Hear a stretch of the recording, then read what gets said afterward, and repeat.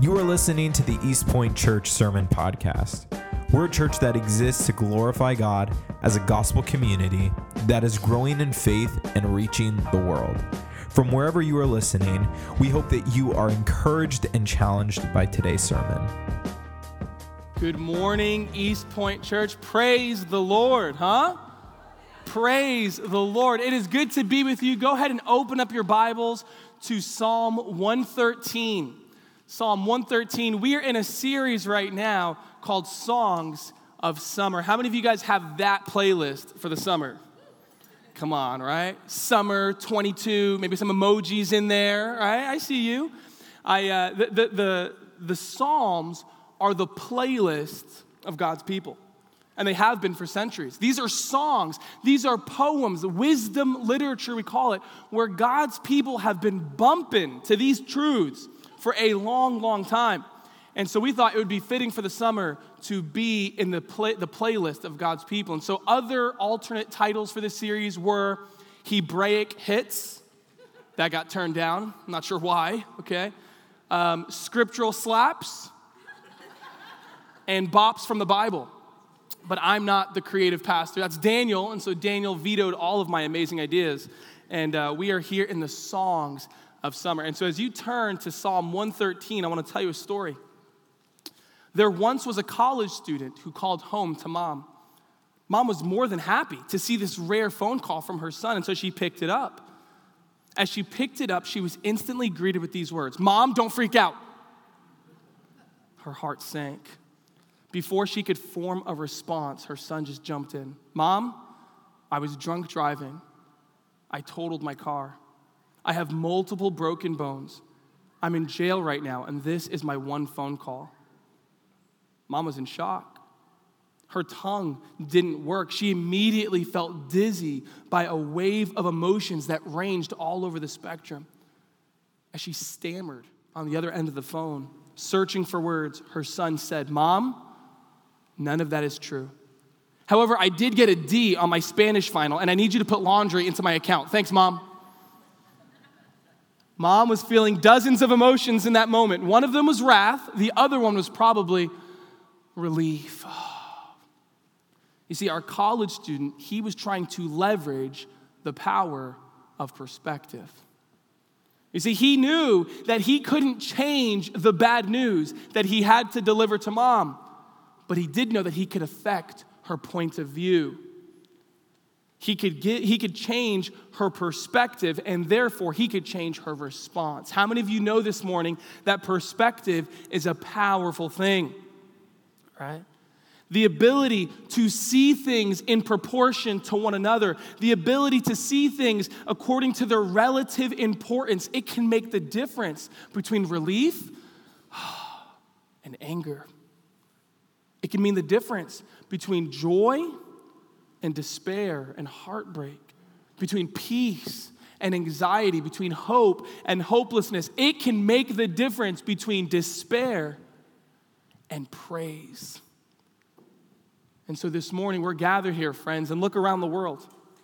Our world is facing war, economic recession, political unrest, social division. Forget the world. What about my world? Our individual worlds are filled with issues at work and family drama. Big decisions are looming. Uncertainty abounds. Financial anxiety is there.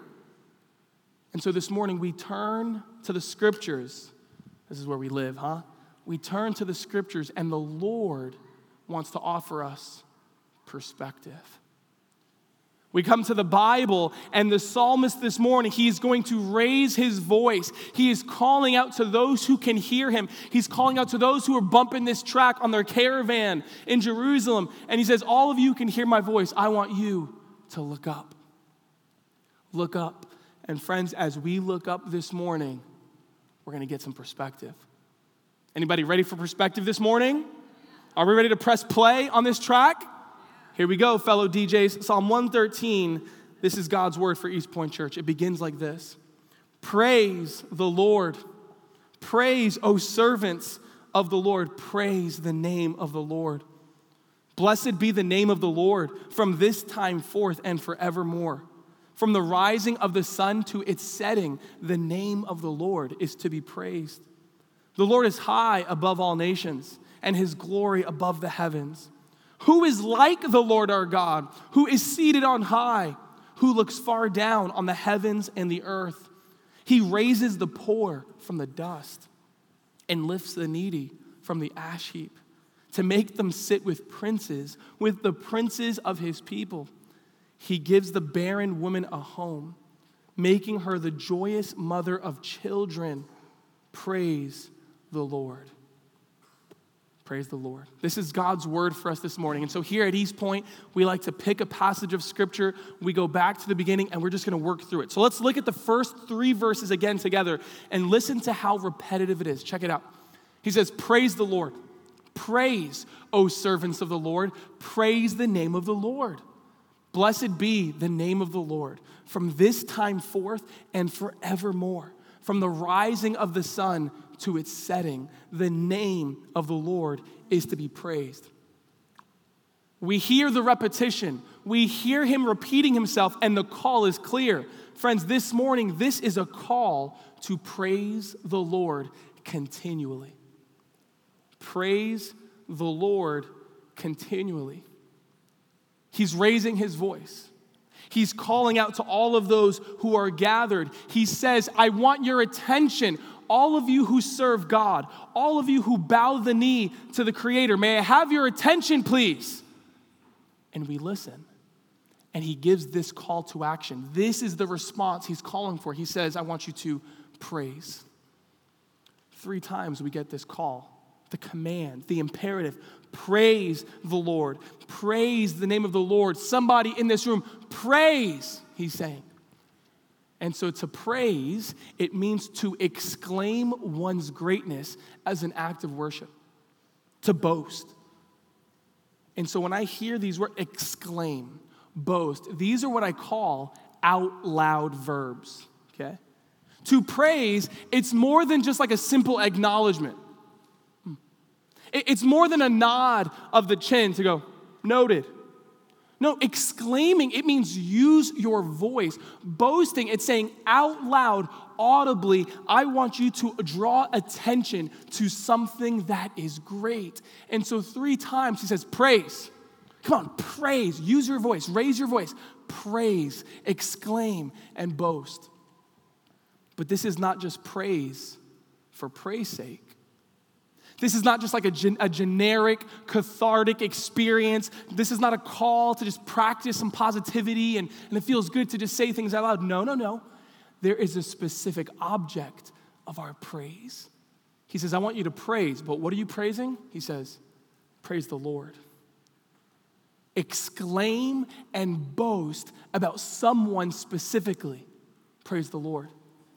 He says it another way. He goes, exclaim and boast about the name of the Lord, meaning focus your attention on the one who all of his essence, all of his attributes are captured by his name, Yahweh. That's literally hallelujah. Praise Yahweh. One word. Praise the Lord.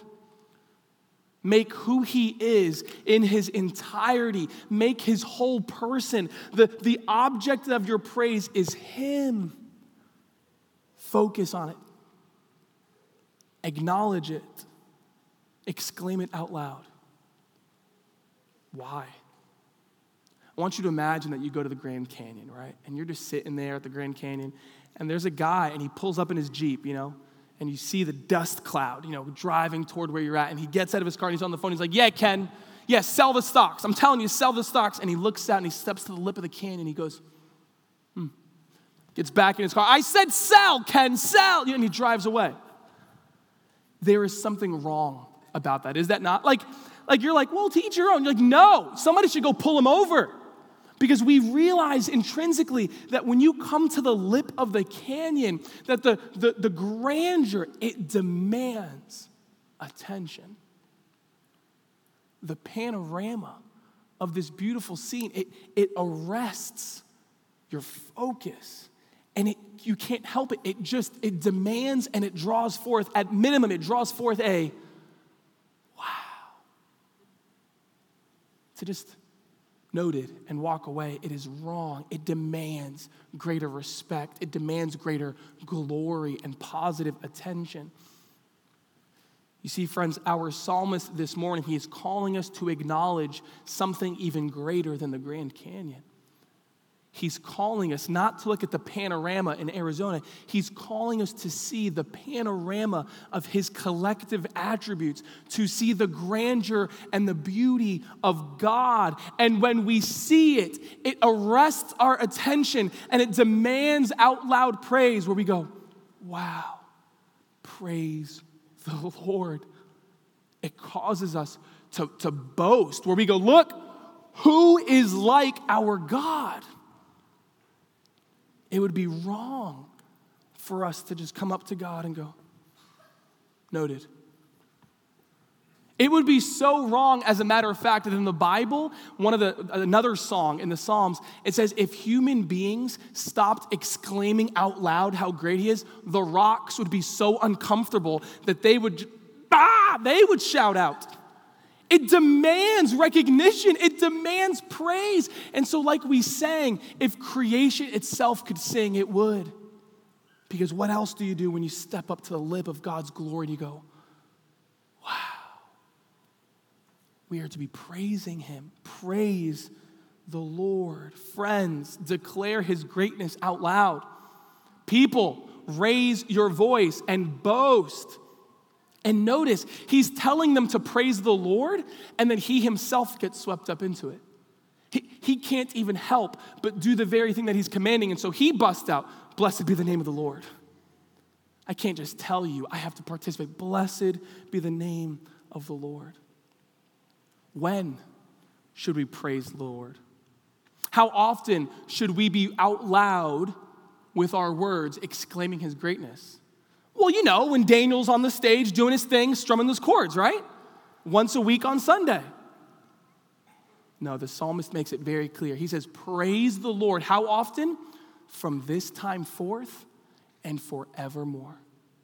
There will never be a season of life. There will never be a season of human history where God's greatness does not warrant praise. Where are our children at? There will never be a generation from this time forth and forever. There will never be a generation or a demographic where God's glory does not demand praise. So we are to praise him always, from this time forth and from always. But not just always, look what else he says, from the rising of the sun to its setting. And so not only always, but all day.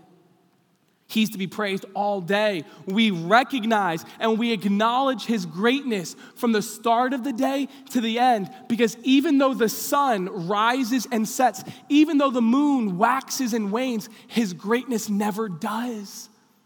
He is always good. He is always beautiful. He is always glorious. His glory always, all day, demands praise. And so we praise him continually. Now, I get it. There's a lot of exclamation points here, right? Praise the Lord. It's like your friend who texts you with always an exclamation point. Come on, how many of you have that friend, right? And like you read out his text and you're like, how are you? And you're like, I'm good. You just can't help. It's like, I'm a little bit more judicious with my punctuation. You know what I'm saying? Like, come on, let's not spread it on too thick here. And so we read the exclamation points, praise the Lord, praise the name of the Lord. And sometimes we read the Psalms and we go, come on, I'm not always on level 10 of enthusiasm. I don't always feel happy. I don't always feel like using exclamation points. But this psalm, the psalm is not about pretending and putting on a smile. This psalm is not about always being happy. Here's the key, friends. The psalmist is not saying always be happy. He's saying always be praising. He's not saying always feel it. He's saying always do it. Because our praise is not contingent on what our feelings are in the moment. Our praise is contingent on who he is, and that never changes, and therefore our praise should not change. We don't praise him because we're feeling it. We praise him out loud with our words because his greatness deserves it. And so however you're feeling, friend, East Point Church, praise the Lord. When your cheeks are wet with tears, praise the Lord. When your retirement portfolio is doing what it's doing right now, praise the Lord. Proclaim his goodness out loud. Even when your pain is beyond words and uncertainty abound, he's still good and he's still glorious. Even when you're exhausted, even when you're stressed, even when you're worn out, even when you're at odds with your spouse, praise him consistently and see what happens as you lead your soul to perspective. As you lead your soul to regularly praise him and to acknowledge his greatness. Praise the Lord. Praise the Lord. And so the psalmist is here. He's calling us to praise God because he's good. In the last few verses here, he's going to bring that goodness, he's going to bring that greatness into greater clarity, and we're going to see two specific attributes, two specific traits of that goodness. And friends, I'm telling you, as you look up, as you gaze at his goodness, as you see these twin attributes, you are going to be stepping to the edge of his glory. And by the end of this sermon, you're going to be going, wow. Are you ready to see it? Look how he draws us in here. Look at the God that he wants us to see as we look up. Look at verse 4. He says, the Lord is high above all nations, and his glory above the heavens. Who is like the Lord our God, who is seated on high, who looks far down on the heavens and the earth? Friends, we look up, and what's the first thing we see? We see that the Lord sits high above it all.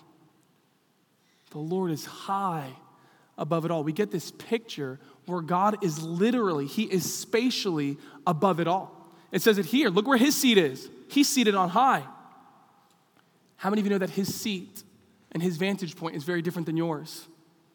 It's like the first time I went to an NBA game in Boston, right? And I got to go to the Garden. I'm like, I'm going to a basketball game. I paid $8.50 for a ticket. And I get in there, and it felt like I was hiking Mount Everest. And I'm like, and I'm sitting down, and for like 7.5 seconds, I was like, I'm at a basketball game. And then for the rest of the game, I couldn't help but notice my seat is so different than those people down there because your boy was seated on high. Friends, God's seat is so different than yours. His seat is so much higher. His vantage point is so much greater. How high is he? Well, when I go outside, the highest thing that I can see is the heavens, right? And sometimes I might even bust out my telescope and I can see the celestial. No. When they say he's high above it, they're saying he's even higher than the heavens. The highest thing that you guys can imagine as humans, he's even higher than that. Have you ever watched Planet Earth? Come on, any Discovery Channel fans in here, right? Every time I watch that thing, first of all, it's amazing. Notice how they never let Americans narrate those things, right? They're like, yo, here's the planet, there's Earth. They're like, no, he is getting the Serengeti and the animals, and it starts on like a blade of grass, and you're like, I love grass. I can listen to this all day. And then it's like, it zooms out to the plains, and then you see cheetahs whip by, and then before you know it, it's like, and it zooms out, and you're just like, wow, I am so small. This is so much bigger than me, and it zooms you out and it gives you perspective. And they start finding nebulas and they start naming nebulas after their children. And I'm like, I want to name a nebula after my child. Like, why do you have to become an astrophysicist to get to name celestial things? You know what I'm saying? Like, shouldn't that be more of a democratic approach? Am I the only one? Never mind, I'll start a petition. But they're calling our attention to the greater things in the universe. And we go, wow, this psalm is the equivalent to an ancient episode of Planet Earth. They're listening to this song, they're reading these words, and it's as if they're zooming out and they're going, God is even bigger than that. His glory is above the heavens. and we realize planet Earth, the sun, the solar system, the universe, things that are so huge to us are actually small compared to the enormity of God. And so we realize with awe and wonder that we as humans have a limited perspective, and yet the Creator, whose seat is on high, he sees it all. He's so high that he doesn't just look down. It says here, he looks far down. God needs a telescope to see as far down as the things we need a telescope to see up to. He is that much bigger. And so if you can summarize his greatness, if you can summarize his enormity into one word, it would be this: God is transcendent. He is completely above and beyond. He is unconfined by our material existence. Friends, he sits above it all. Literally, he is above it all. But there's another phrase here that the psalmist used. He says he's above it all, like literally. But in another sense, he is above all this. It says it here.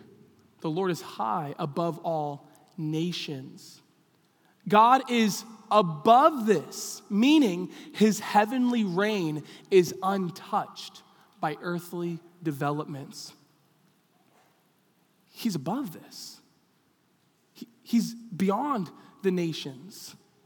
He's unaffected by it in a sense. He is above the powers that be. He is not moved by the rulers of earth. His rule and reign are not dependent on who is in office.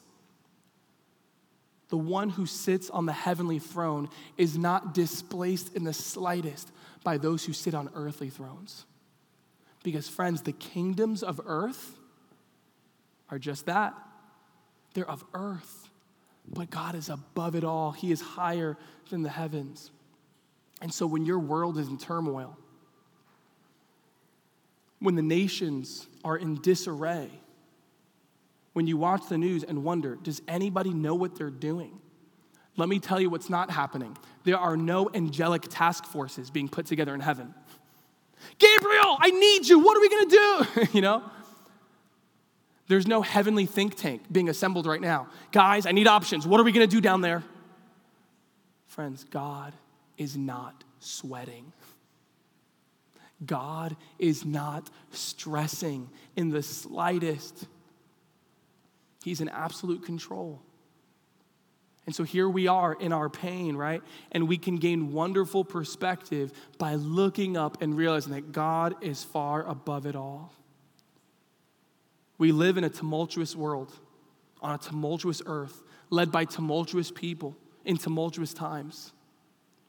And yet it's tremendously comforting to look up and to see that God is unmoved. He has it under control. He is great. He is transcendent. And what is our response when we see this attribute of God? What is our response when we step up to the lip of creation and we see his glory displayed in his transcendence? We say, who is like our God? We cannot help but boast out loud. We cannot help but exclaim with our voices. Let's do it together. Ready? Who is like the Lord our God? Who is like this? Look up, friends. Look up. There he is. He is above it all. But there's more. Do you know what else we see as we look up? Not only do we see a God who is above it all, we see a God who looks down. Look what it says here. Who looks far down on the heavens and the earth. God sits in the heavens, but he looks down on earth. This word look, this is not how you would glance across the room. Hey, look! And you guys all look, and then you look back. It's not a glance. To look is not like the way I look in the fridge, right? Where I'm like, sweetheart, I'm telling you, there's no ketchup. She's like, you have to look. I'm like, I am looking. She's like, no, you're Sam looking. And then she comes in, and it's like, boom, I have 7 bottles of ketchup. And I'm like, what? No, I swore I looked. Guys, God is a better looker than me and than you. When the Bible uses this word look, it's not meaning to glance. It means to perceive with attention, to direct one's gaze. I see you is what this means. God perceives you with attention. He's directing his gaze toward you. To say that God looks down is not talking about his vision, it's talking about his care. The NIV, I love the way they translate this. If you have an NIV Bible, underline this. It doesn't say looks down, it says stoops down. Because that's the sense. It's not that he sees us, it's that he comes near to us. And so not only is he transcendent, he is also immanent, meaning he is fully present and close to his creation. And so as we look up, we see a God who's transcendent. And in our final three verses, we're going to see the God who is also immanent. Look at the last few verses, verse 7. He raises the poor from the dust and lifts the needy from the ash heap to make them sit with princes, the princes of his people. He gives the barren woman a home, making her the joyous mother of children. Praise the Lord. Friends, the psalmist, he's writing this song and he's calling us, praise the Lord continually. Why?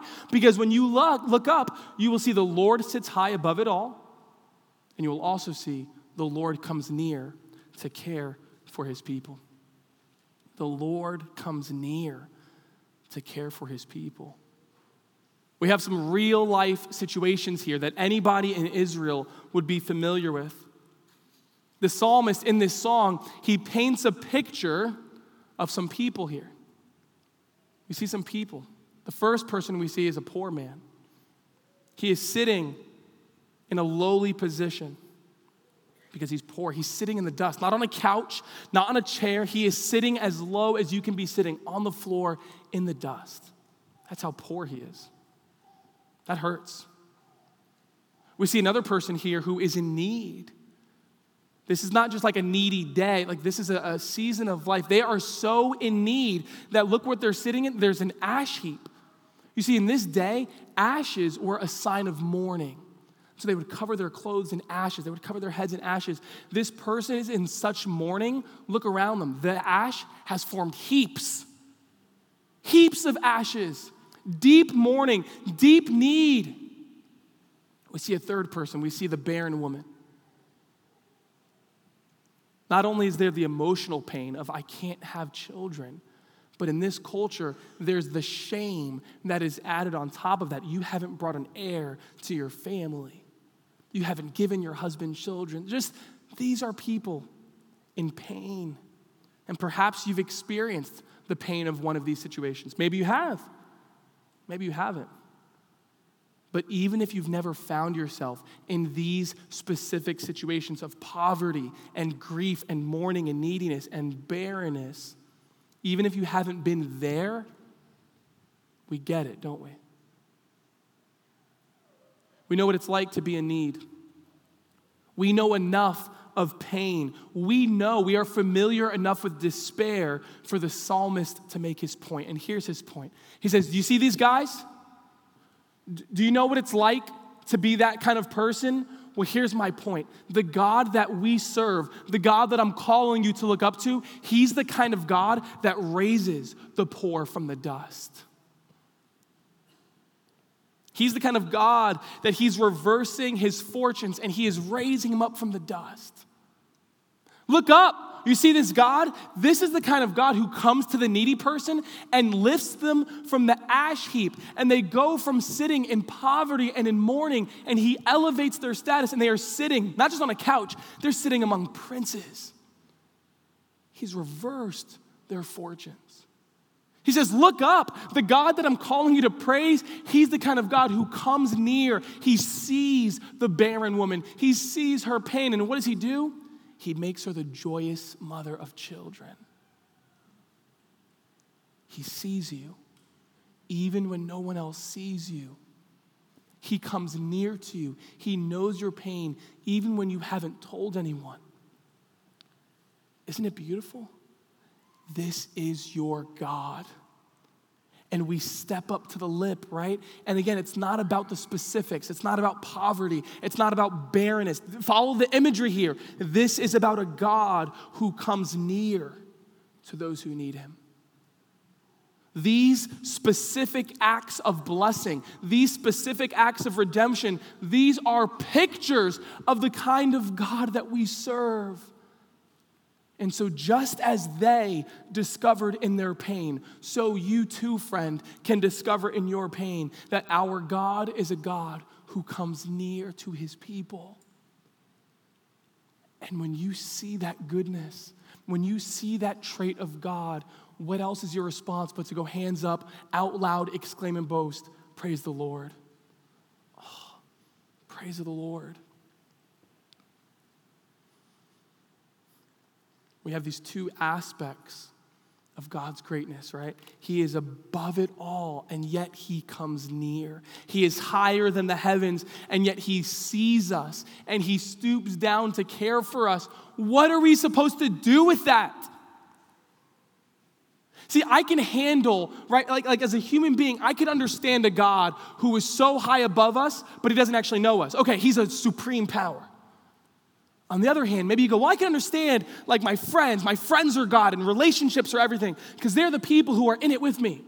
But those people can't actually do anything. Those people are not spinning the globe on their finger. Here we have the combination of a God who is so far above it all, who holds the universe together by his sheer will.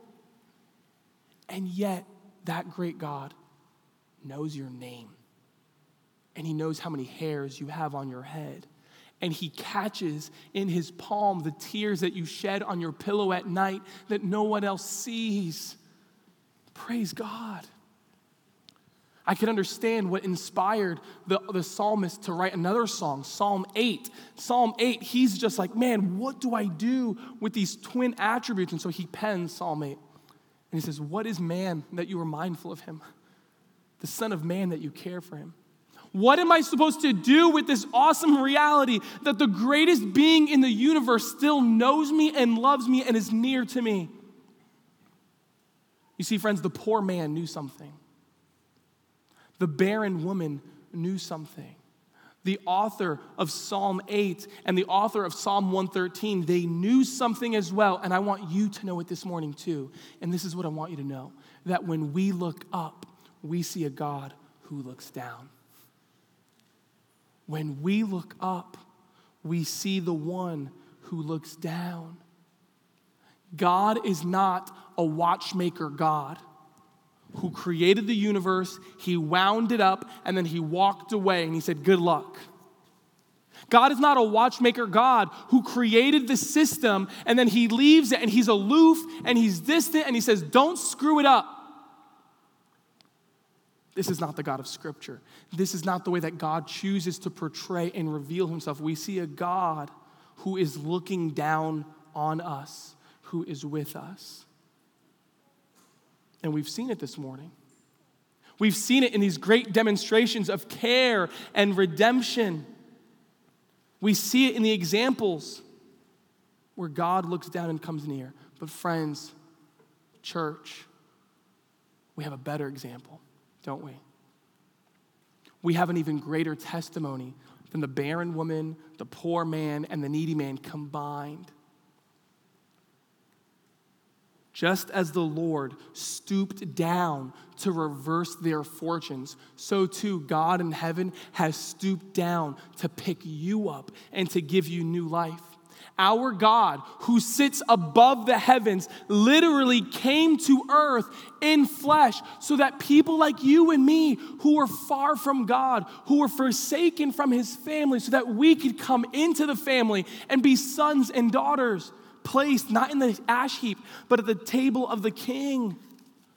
Friends, this is our story. This is our song. Not only did he set his gaze on us, he sent his Son to us.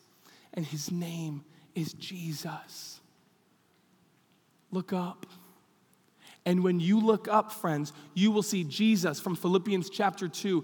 Jesus, who though he was in the form of God, did not count equality with God a thing to be grasped, but emptied himself by taking the form of a servant, being born in the likeness of man, and being found in human form, he humbled himself by becoming obedient to the point of death, even death on a cross.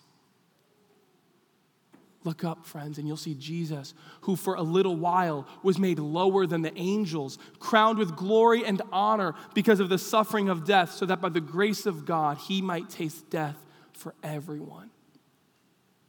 Friends, look up and you will see the Son of God who came down and died in your place so that you could be a part of his family.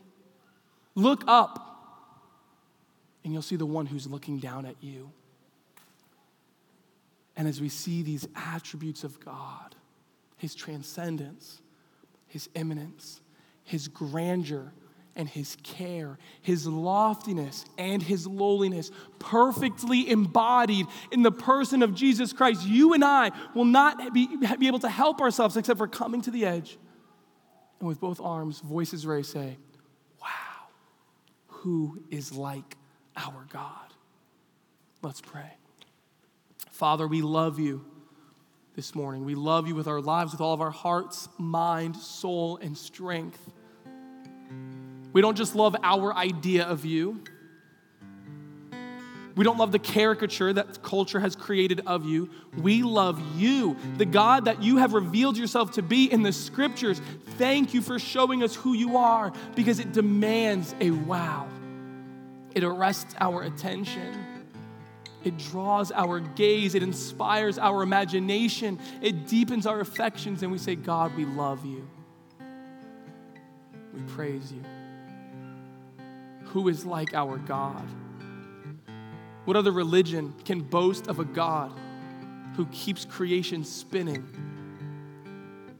What other religion can boast of a God who speaks galaxies into existence? What other people group can boast of a God who is so high above and yet has come near? What other people group can boast of a God who self-sacrificially laid down his life to save his creatures, his creation? Blessed be the name of the Lord. Who is like our God? Father, I confess that the palate of my soul is so often desensitized. God, I don't give you the praise that you deserve. I distract my mind. I capture my imagination with other things of this world. But would you renew my mind? Would you help us to see your glory? Would you remove the obstacles in our eyes that keep us from beholding your glory so that we can give you the praise that you deserve? Forgive us for weak praise. Forgive us for uninspiring affections. Forgive us for stepping to the lip of your glory on the phone with a nod. Lead us to praise you more all day, always, until the day that you come back, and we will sing forever and evermore. Praise the Lord. We love you, Lord. Thank you for being God. We pray this in Jesus' mighty name. And the church said, amen. We want to thank you again for joining us for this week's sermon podcast. My name is Daniel, and I'm the music and creative pastor here at East Point Church. And if you were challenged, encouraged, or impacted in any way by this week's sermon, we would love to hear about it. It's your stories that encourage us in what we do, and we just want to celebrate what God is doing in your life. So you can go ahead and share with us at podcast@epeaston.com. Also, make sure that you subscribe to our channel to stay up to date with the latest sermons. Have a great week.